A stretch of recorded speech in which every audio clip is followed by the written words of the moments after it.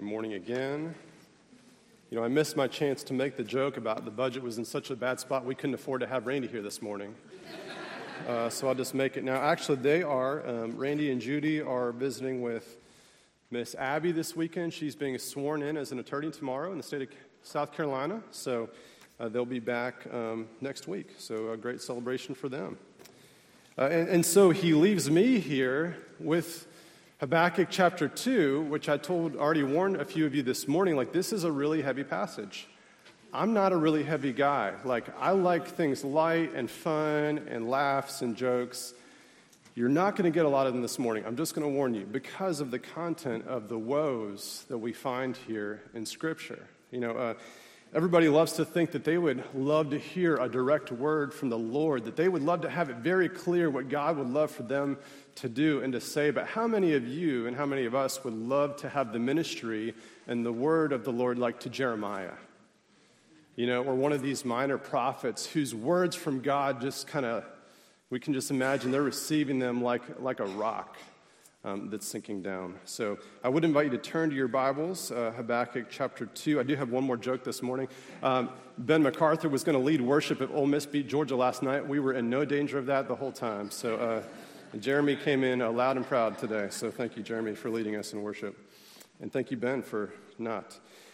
So if you would, please stand with us. Habakkuk chapter 2, we are going to read verses 12 through 20, which is page number 934 in your pew Bibles, if you would like to turn there with us. Let me pray for us as we get into God's Word. Heavenly Father, we thank you for the truth of your Word. God, we thank you that in your kindness, you tell us not just what we want to hear, but what we need to hear. Lord, we thank you for who you are. We thank you for what you have done, and we thank you for your heart for people. We ask that you would open our eyes and our ears to your message this morning. We pray in Jesus' name. Amen. Habakkuk chapter 2, starting in verse 12. Woe to him who builds a town with blood and founds a city on iniquity. Behold, is it not from the Lord of hosts that peoples labor merely for fire, and nations weary themselves for nothing? For the earth will be filled with the knowledge of the glory of the Lord as the waters cover the sea. Woe to him who makes his neighbors drink. You pour out your wrath and make them drunk in order to gaze at their nakedness. You will have your fill of shame instead of glory. Drink yourself and show your uncircumcision. The cup in the Lord's right hand will come around to you, and utter shame will come upon your glory. The violence done to Lebanon will overwhelm you, as will the destruction of the beasts that terrify them, for the blood of man and violence to the earth, to cities and all who dwell in them. What profit is an idol when its maker has shaped it, a metal image, a teacher of lies? For its maker trusts in its own creation when he makes speechless idols. Woe to him who says to a wooden thing, awake, to a silent stone, arise. Can this teach? Behold, it is overlaid with gold and silver, and there is no breath at all in it. But the Lord is in his holy temple. Let all the earth keep silence before him. This is the inspired and inerrant word of God. Please be seated.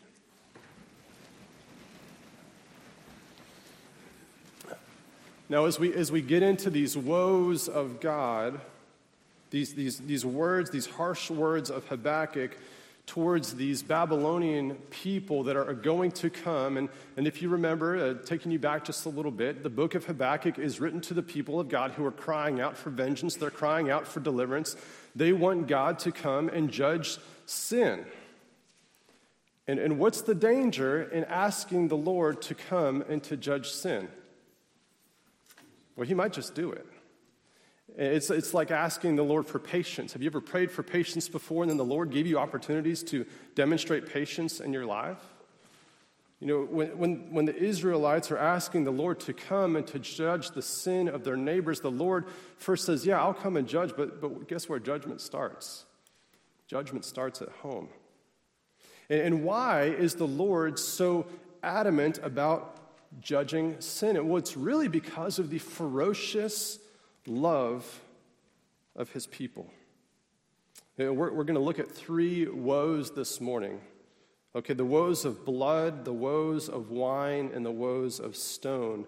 And we're going to see that God calls us into a better story than the story not only that the world is trying to tell us, but the story that we are trying to tell ourselves. Now, in verse 12 through 14, we find this first woe, and it starts out, "Woe to him who builds a town with blood and founds a city on iniquity." Now, this is a woe against those who are practicing oppression and violence. And we can think through the history of the world, the history of civilization, and look at wealth and legacy which is built upon the backs of other people.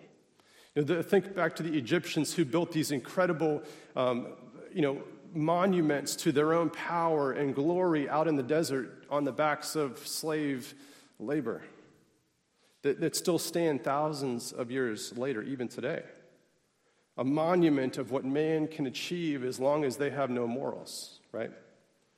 Or think about the transatlantic slave trade, which helped create such a robust economy for so many people. Or even in places where slavery was never really formally practiced, we still see violence and oppression, which has been commonplace throughout history. I come from Pittsburgh, which is known as the what city? Steel City. Okay, great. Steel City, thanks to industrial magnates like Andrew Carnegie and Henry Clay Frick. Okay, so Andrew Carnegie, if you've heard his name before, he was the founder of Carnegie Steel, which was later known as U.S. Steel. In his heyday, he was the wealthiest man in the world, wealthier even than a contemporary of his, John D. Rockefeller. During the last 18 years of his life, he gave away $350 million, like in that era's currency. Today, that would have been over about $6 billion. He supported things like the libraries and the arts and sought world peace and education and scientific research. You've heard of Carnegie Hall, right? In New York City, there's another one in Pittsburgh, which is not quite as nice, but hey, it's in Pittsburgh, so it's better than going to New York. He built the Peace Palace in The Hague. He started a university called Carnegie Mellon in Pittsburgh, which is known, world-renowned for its advancements in technology and science. And he built museums and libraries and brownstone after brownstone. If you go to the city of Pittsburgh, for a city as small as it is, it has an incredible wealth of immaculate public buildings, thanks to the generosity of men like Andrew Carnegie. And how did he obtain his wealth? Well, he sort of revolutionized the process of making steel. And Carnegie was also, though, a member of this place called the South Fork Fishing and Hunting Club. You may have heard of this if you paid attention in your history class, especially if you grew up in Western Pennsylvania, which was started by one of his business partners, a man named Henry Clay Frick. Now, Frick was a ruthless and cutthroat man. He famously called in a private militia when the workers at the Homestead steel mill threatened to go on strike. And so he brought in 300, essentially, militia members to put down this strike after, of course, the steel industry is doing record profits. They're making more money than anyone has ever made in the world before. And 12 people are killed in this battle between the steel workers and those who had come to suppress the strike. But some years before that, Frick was also, he and some of his wealthy friends, including Carnegie, those members of the South Fork Fishing and Hunting Club, had purchased the South Fork Dam, which was built some 14 miles upstream of the city of Johnstown. They lowered the top of this dam by 3 feet. They failed to replace the emergency spillways that had been put in place in case the water levels got too high and they needed to, temporarily relieve the strain on this, what was at the time the largest earthen dam in the world. On May 31st, 1889, after days of heavy rain, the unimaginable happened. Right, the dam completely collapsed. 20 million tons of water came hurling down the river valley, completely wiping out towns and cities and killing over 2,200 people in the process. Just so some guys could have a fishing and hunting club up on top of this gorgeous river valley. So titans in finance and industry, fabulously wealthy and powerful, and yet directly or indirectly responsible for the deaths of thousands of people.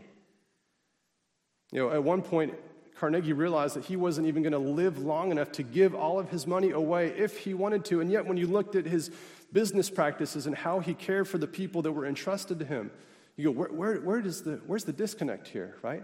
How can you care so much about the common man and yet oppress everyone that works for you? John Calvin says this. He says, when any tyrant violently oppresses helpless men, we always say, how long? Though everyone says this as to others, yet no one as to himself. Self-love so blinds us that we seek to absolve ourselves from that fall which we freely condemn in others. As people, I think we celebrate when we see justice and to those who are oppressed, and vengeance to those who practice violence. You might remember back in April of 2011, if you lived in the state of Alabama, what happened? We had a massive tornado that came through and wiped out power to the entire county, maybe the whole top half of the state. And if you were there for that time, you probably remember that it was beautiful weather, a great time to be alive as long as you didn't like having electricity and didn't need to go anywhere because you couldn't get gas in your car. I remember that the power was out for about 3 or 4 days, and in our neighborhood, it came back on Sunday evening. And what happens when your power goes off for 3 days and you get your power back? The first thing you do is do what? Turn on the television, right? Anybody? Were you there? Do you remember this? And so not long, minutes after we turn on the TV, we have the President of the United States interrupting whatever broadcast was happening to announce that Osama bin Laden had been found and killed and buried at sea. There was a great celebration on our street that night, and it had nothing to do with the power coming back on. We celebrated that an injustice had been righted, that vengeance had been brought to a man who had caused so much pain and suffering for so many people, not just in this nation, but around the world. In God's judgment on the Babylonians, the Israelites were looking forward to that. They thought it was going to bring great rejoicing to them. And God even says, hey, the whole earth is going to be filled with the knowledge of the glory of God as I pronounce my judgment on these people. And the justice of the Lord is going to bring peace, right? It's going to bring rejoicing. It's going to bring celebration. Now, each generation of people, I think sociologists tell us, they have these different questions, right? And so the boomer generation asked this question, what is true? Have you heard this before?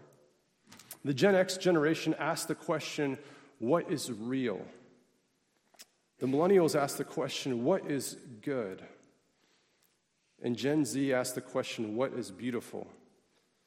So we have these prophets, and then we have nomads, we have heroes and artists, and these people who are looking for answers to big questions as they look around the world and going, where do we find truth? Where do we find reality? Where do we find goodness? Where do we find beauty? Because we're not seeing it much in the world as it is.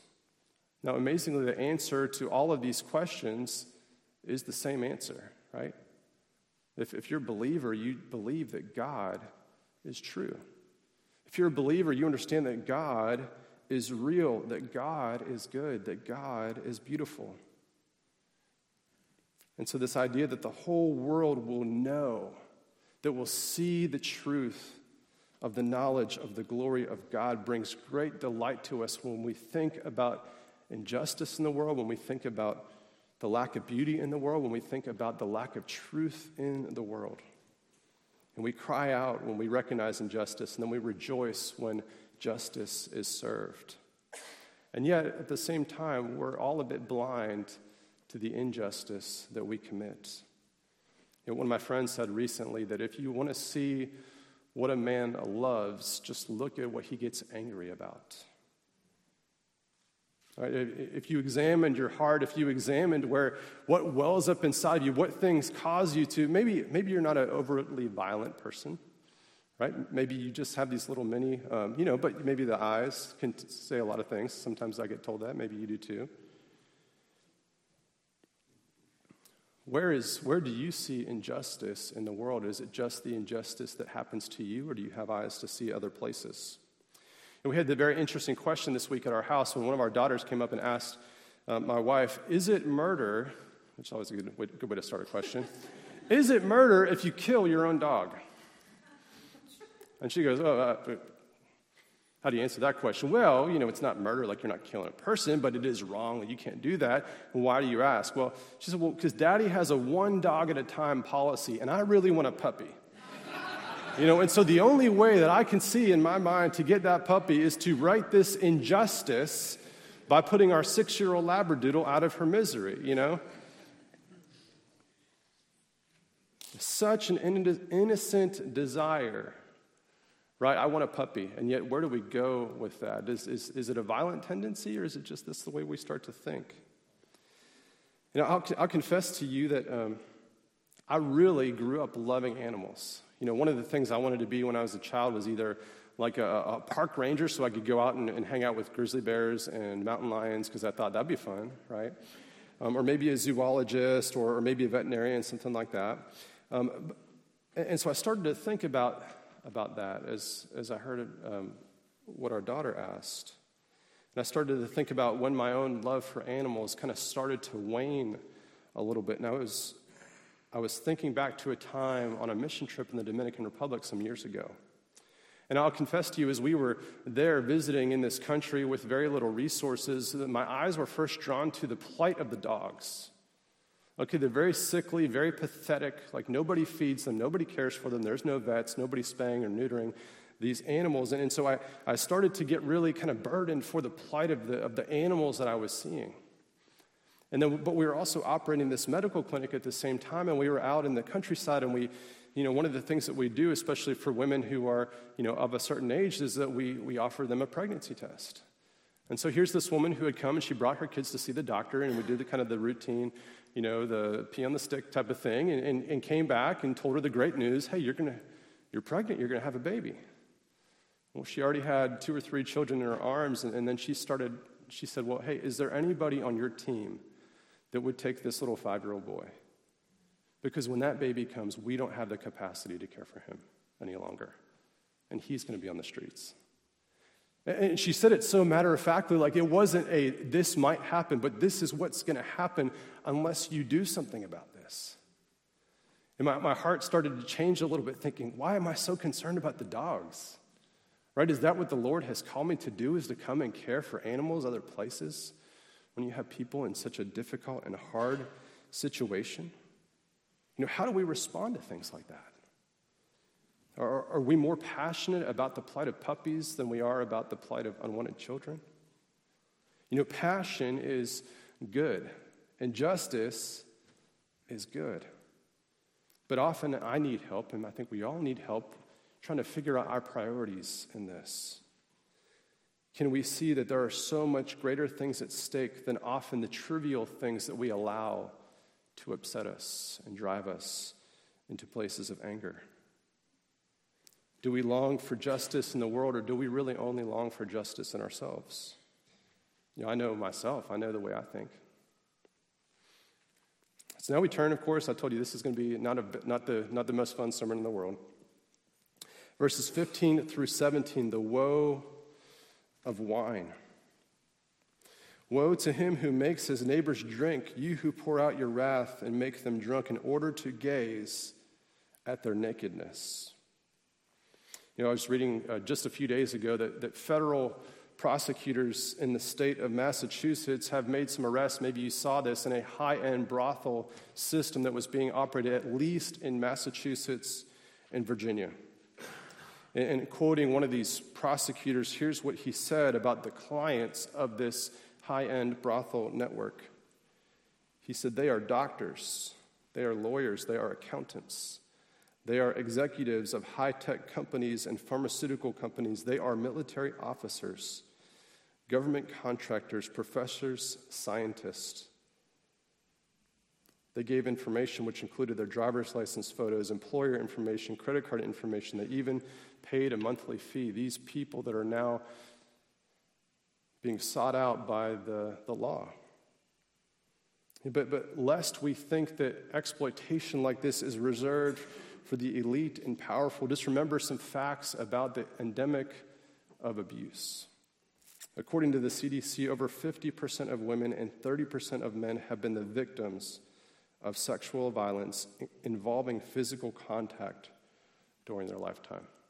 Over 50% of women and almost a third of men have been victims of contact in their lifetime. And it's not just a problem that's out there in the world, that this is somebody else's issue. And, again, we're looking at the Babylonians. What are they doing? They're giving these people wine, and they're making them drunk, and they're taking advantage of them and exploitation. Oh, the same thing happens here. Abuse has been a massive problem in the church as well. The Roman Catholic Church, if you've ever read the news, they've had a lot of issues with this, and rightfully so. They've received a lot of headlines for their improper handling of cases of abuse. They've moved people around from one church to another, never really dealing with issues and just letting predators free reign over victim after victim after victim without ever actually confronting the issue. But it's not just a Roman problem. Every denomination, including our own, has harbored, sometimes knowingly and sometimes not, spiritual leaders who preyed on the women and children and others that they were charged to shepherd and protect. Some have knowingly hidden clergy and elder abuse instead of reporting it to authorities, trying to handle things themselves in a spiritual way to avoid making a scene. Some people have shamed the victims of abuse, making people that have been abused publicly confess their sins of being a part of these issues. The EPC, the denomination that we belong to, recently has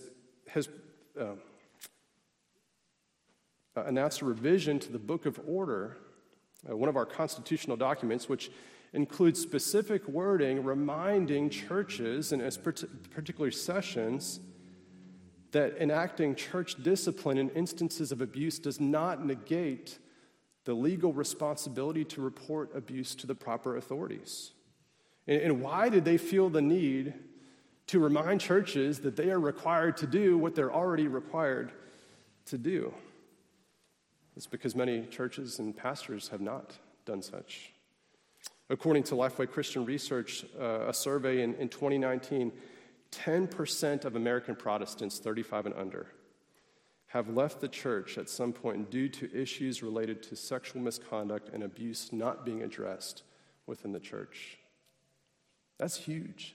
This is not just 10% of people who left the church. 10% of people that are 35 and under have left the church because of this. And of course, that's just the type of the type of conduct and contact that's without consent that we would call criminal abuse. But let's also remember that the biblical standard for appropriate intimacy is not consent, right? It is commitment. God identifies all such behavior outside the covenant of marriage as sinful. And why is that? Is it because God is a God of no fun? Right? That God just doesn't want people to have a good time? Or is it because God fiercely loves his people and he understands that love is so much more than just a physical sensation? That it can only be appropriately enjoyed within the safety of a lifelong covenant with someone who has pledged their life to you, to defend you and to be with you, and who will not abandon you when the spark is gone or when someone more desirable comes along, who will nurture and care for the children that result from intimacy instead of abandoning and discarding them. Historically, the early church was really attractive in a highly sexualized Roman Empire, precisely because of the sexual ethic that it preached, not in spite of it. Women and children at this time, they had no rights of their own. They were seen as objects to be consumed and devoured.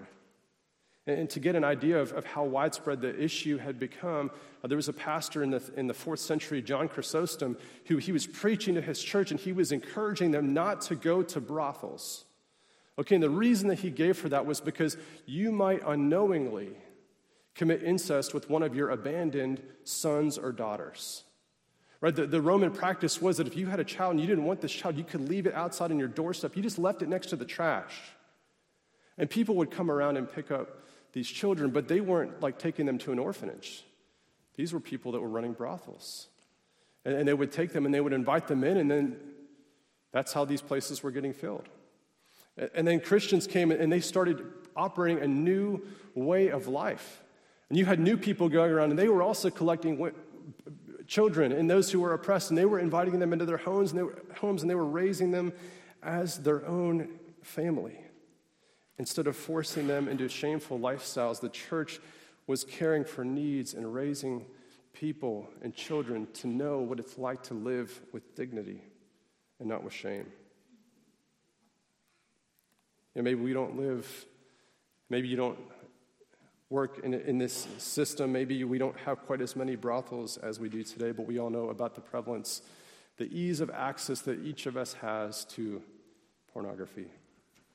How many people would never step foot into a place that yet struggles with some of this behavior that fuels a worldwide system of exploitation and abuse, that sees women and children caught up in an evil system and turning towards alcohol and other substances in order to numb their pain and hide their shame. The Lord's heart goes out to the vulnerable, to women and to children, and the hurting and the oppressed and the exploited. And he says, woe to you who take advantage of the weak and the powerless, for you will have no glory. You will be filled with shame. And finally, we have one more woe, the woe of stone, found in verses 18 through 20. What profit is an idol when its maker has shaped it, a metal image, a teacher of lies? For its maker trusts in its own creation when he makes speechless idols. Woe to him who says to a wooden thing, awake, and to a silent stone, arise. Man, what a feel-good message we have this morning. Violence and exploitation and idolatry, which one of these sins is more damaging than the other? That's kind of a trick question, isn't it? In each of these things, we can identify what's gone wrong here. That John Calvin wrote that the human heart is this perpetual factory of idols. Where we're designed to worship, and we worship so many things. And if our anger reveals the things that we love, then our anxiety reveals those things which we worship. If you think about the things that make you anxious, is it the fact that your favorite sports team might lose a game? In our home, sometimes the Ohio State game goes off if there is a chance. If there's a chance that the other team might get within 2 touchdowns before the end of the game. Like, I can't handle that. It's too stressful. A fan is short for what? Fanatic, right? And do we worship our security? Do we worship our society? Do we worship ourselves? How do you feel when your comfort is threatened? Idolatry is really just allowing anything into that space in your heart that's reserved only for God. The book of Ecclesiastes tells us that God has put eternity into the heart of man. Where in some sense we have this God-shaped hole inside of our heart, and nothing finite can fill something that only the infinite was designed to satisfy. How could we let creation be a substitute for our Creator? And idolatry really is just telling God, hey, I don't need you. I've got this. I can provide all that I need. I am enough. And so God says, woe to you who worship an image or a philosophy or an identity or anything else that you have created in your quest for meaning and significance. Because there's no ultimate meaning outside of the one who gives all meaning. There's no ultimate reward outside of the God who owns the cattle on 1,000 hills, who everything belongs to him. There's no significance outside of the one who reigns eternal and sovereign over all the earth. And so then Habakkuk kind of gets back to this question. I think that all of us are invited to then think of this question. In this world of oppression in this world of exploitation, in this world of idolatry, where is God? This is something that we are all a part of. This is the water that we swim in, right? Where is the Lord? And why hasn't he done something about this before? Well, the choir sang it beautifully for us this morning, but verse 20 we read here, "But the Lord is in his holy temple. Let all the earth keep silence before him." Where is the judge? Where is the ruler? Where is that eternal, omnipotent, omniscient God? Well, Scripture says he's on his throne. He is in his holy temple from which he will come to judge, and all will be silent before him. And here's the thing about God. He is not harsh, he is not cruel, and he's also not arbitrary. Nothing and no one will be able to defend or excuse their actions because God sees all and he knows all. And when the judge is ready to act, there is going to be blood, and there's going to be wine, and there's going to be stone. But it's not the way that we think. In one of the most egregious acts of violence the world has ever seen, a group of wicked and jealous authorities brought an innocent man to a farce of a trial before wrongly convicting him and pronouncing him guilty and sentencing him to death for crimes he did not commit. Isaiah says, "By his wounds, by his blood, you have been healed."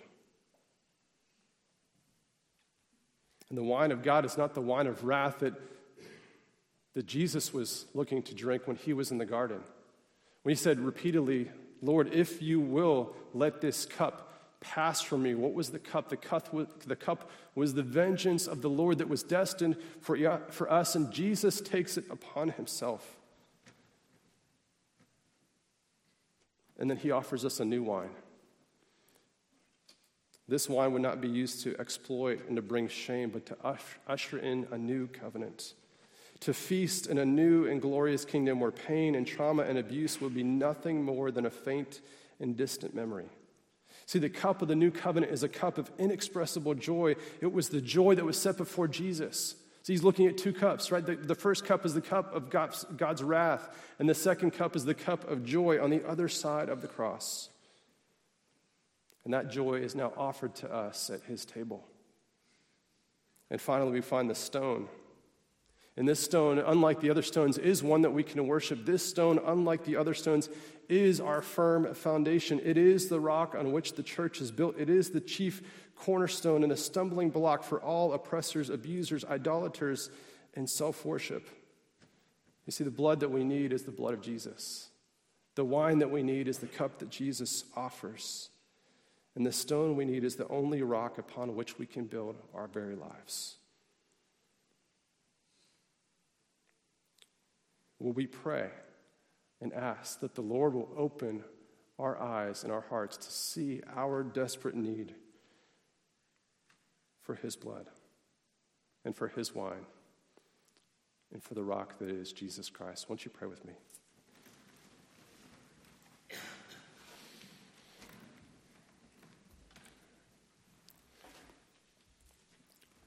Father God, as we think about you, we think about your justice, we think about your vengeance, we think about the sin that we see in the world, and even honestly the sin that we see within our own hearts, Lord, it can be so overwhelming.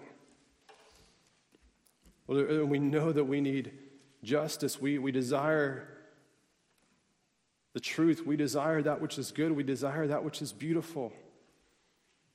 We desire that which is real. And all of these things, Lord, we find in the person of Jesus. Lord, who poured out his blood for us. Lord, who took the cup that we could not drink to give us a cup that we long to enjoy forever. Lord, and the only one that we can build our lives on. Lord, bring us to Jesus today. Open our eyes. Open our hearts. Lord, may you fill us, we pray in his name. Amen.